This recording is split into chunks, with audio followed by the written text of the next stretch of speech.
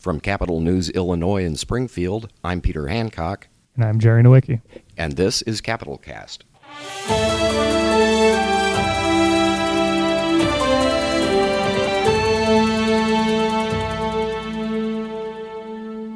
Democrats, Republicans, and the Illinois State Fair.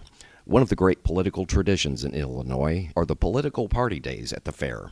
Each party holds a convention of sorts where all their county chairmen and chairwomen gather in Springfield, along with their legislative leaders, their statewide office holders, and members of their congressional delegations, and both parties bring in nationally prominent keynote speakers. This year, after one of the most significant legislative sessions in recent memory, the parties brought in Democratic U.S. House Speaker Nancy Pelosi of California and Republican U.S. House Minority Whip Steve Scalise of Louisiana. With them, the two parties began shaping their message about the meaning of the 2019 session here in Illinois and strategizing about how they plan to carry that message into the 2020 election cycle. It started on Wednesday when Governor J.B. Pritzker rattled off a long list of the Democratic Party's achievements this year. Here in Illinois, we said that workers deserve a living wage so that we can give 1.4 million Illinoisans a much-needed raise. Here in Illinois, we showed that Democrats are the party of fiscal responsibility by passing the first truly balanced budget in a very long time. Here in Illinois, we rejected the toxic philosophy of the other side that says that we should tear down government and let our state crumble. And instead, we passed the largest infrastructure investment in Illinois history, putting hundreds of thousands of people to work in good-paying jobs. Here in Illinois, we send a message to the nation loud and clear with the historic passage of the Reproductive Health Act that we trust women. Here in Illinois, we led the nation again by passing the most equity-centric adult-use cannabis legislation in the entire nation, demonstrating that we can protect our children and our families and reverse the damage inflicted on communities that have been ill-affected by the war on drugs. And here in Illinois, we put a referendum on the ballot that will lower taxes for middle-class families and will reject the blank check that the Republicans are trying to write for their wealthy contributors. So, Jerry, you've heard Governor Pritzker speak a number of times. How do you rate that speech that he gave on Wednesday? I think it was certainly a lot better than last year's same event at the Democratic County Chairs Brunch, but I think that's also because he had a whole list of accomplishments to go off of, and this year, rather than speak hypothetically, he could say, we did this and we did that, and this is the face of what voting Democrat looks like. So the Democrats are not only celebrating their victories in this past legislative session, but it sounds like they're also kind of teeing up the 2020 campaign. Right. So the Democrats have a good opportunity to just kind of keep tying things to the abysmal period of state government that Governor Rauner presided over. So you hear about that, rejecting the other side and whatnot, and they're just kind of calling back to what the state was like when Rauner was here and how unsuccessful a period that was. And so it was not only successful in Illinois from the Democrats' perspective, but House Speaker Nancy Pelosi was in there, and she sort of sounded like what happened in Illinois can be a template for the 2020 campaign nationally. Let's listen to what she had to say. So I'm so thrilled to be here for many reasons, to pay my respects to all of you, to bring a message from our Democrats in the Congress, but also to catch the spark of Illinois, to catch the spark of the heartland of America, where our victory in 2020 will spring from.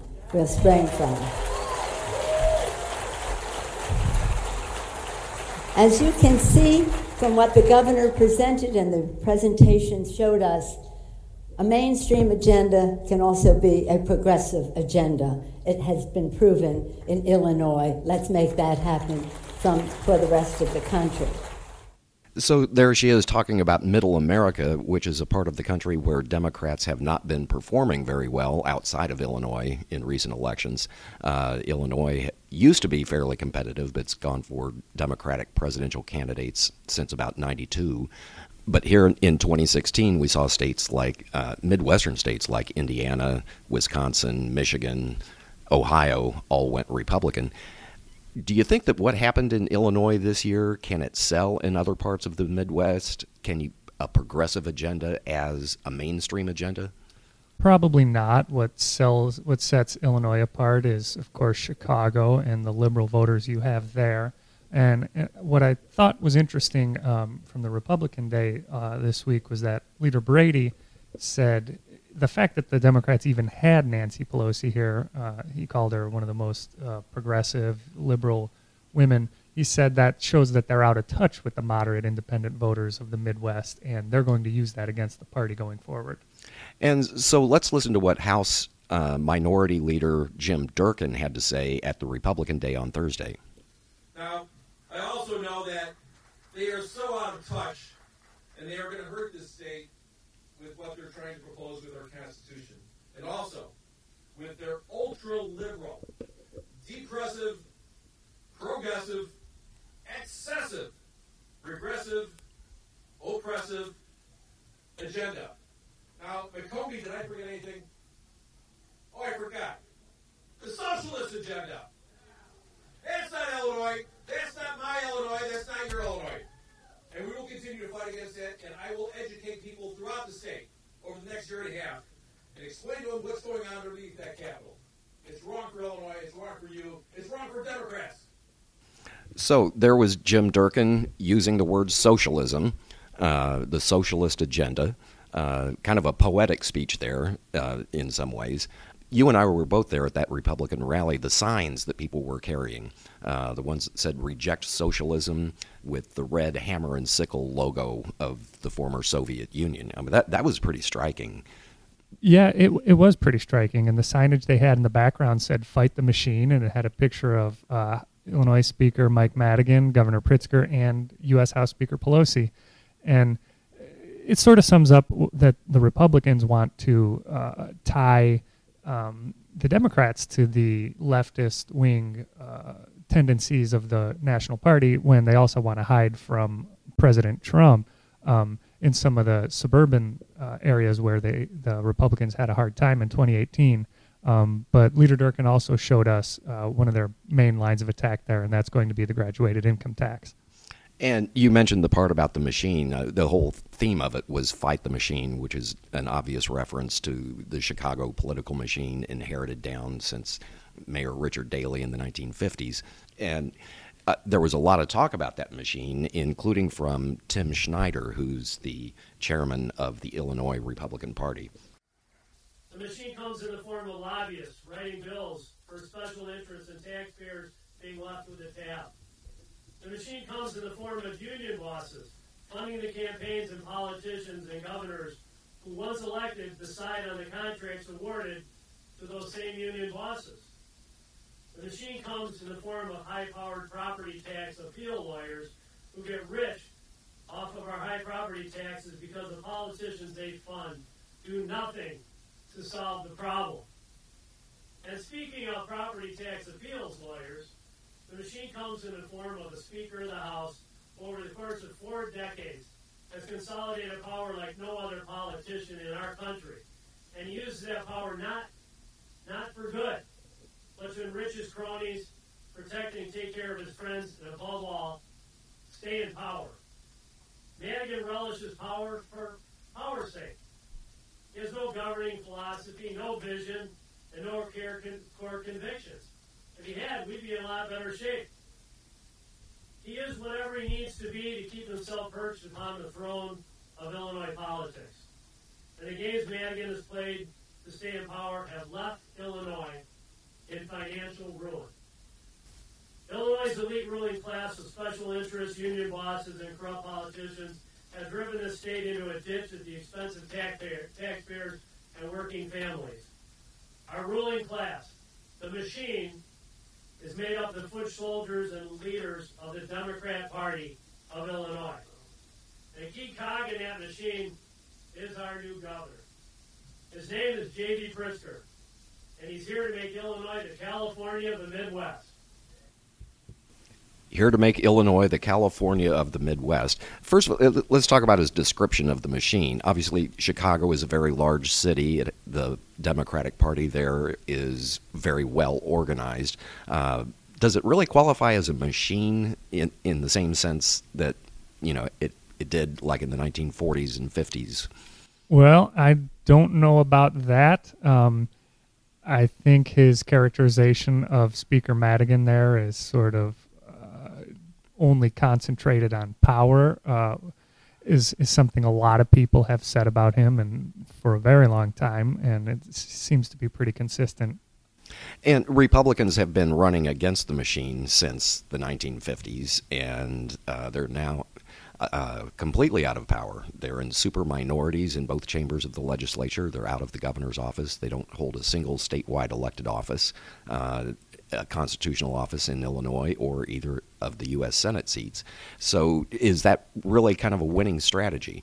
It was in 2016, but after what Governor Rauner did to state government, it's a more difficult strategy to come back to, when he had power for that 4 years and so very little happened. Okay, and so Republicans brought in Steve Scalise as their keynote speaker.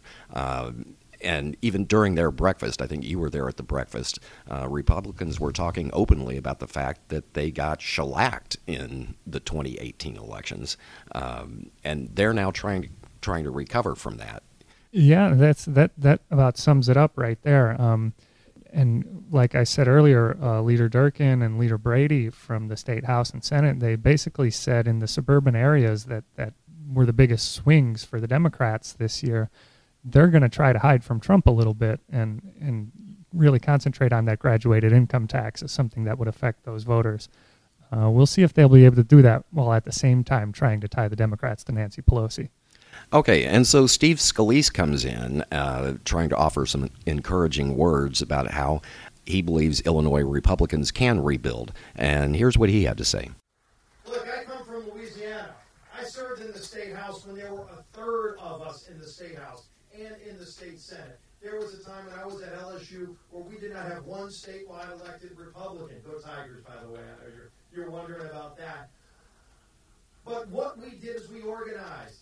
We did what you did. We didn't give up. We started focusing on grassroots. We started focusing on building an organization at every single precinct level. We have parishes, not counties in Louisiana. And so at every parish level, we started organizing. And what we ultimately did is showed a contrast between what our vision is and what their vision is. The ghost of Huey Long still walks the state capitol in Baton Rouge in many places. But we finally took it back. Today we have majorities in the House, in the Senate, and by the end of this year, we will have every single statewide elected office as Republican. That's how far we've come in just a short period of time. You can do that too.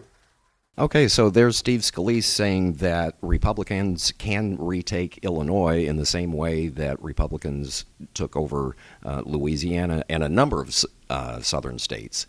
Is that a realistic possibility? Because, there was a great party realignment in the South after World War II, and particularly after the 1960s. The Republican Party became the party of the South, and the Democratic Party became the party of civil rights, the party of the North.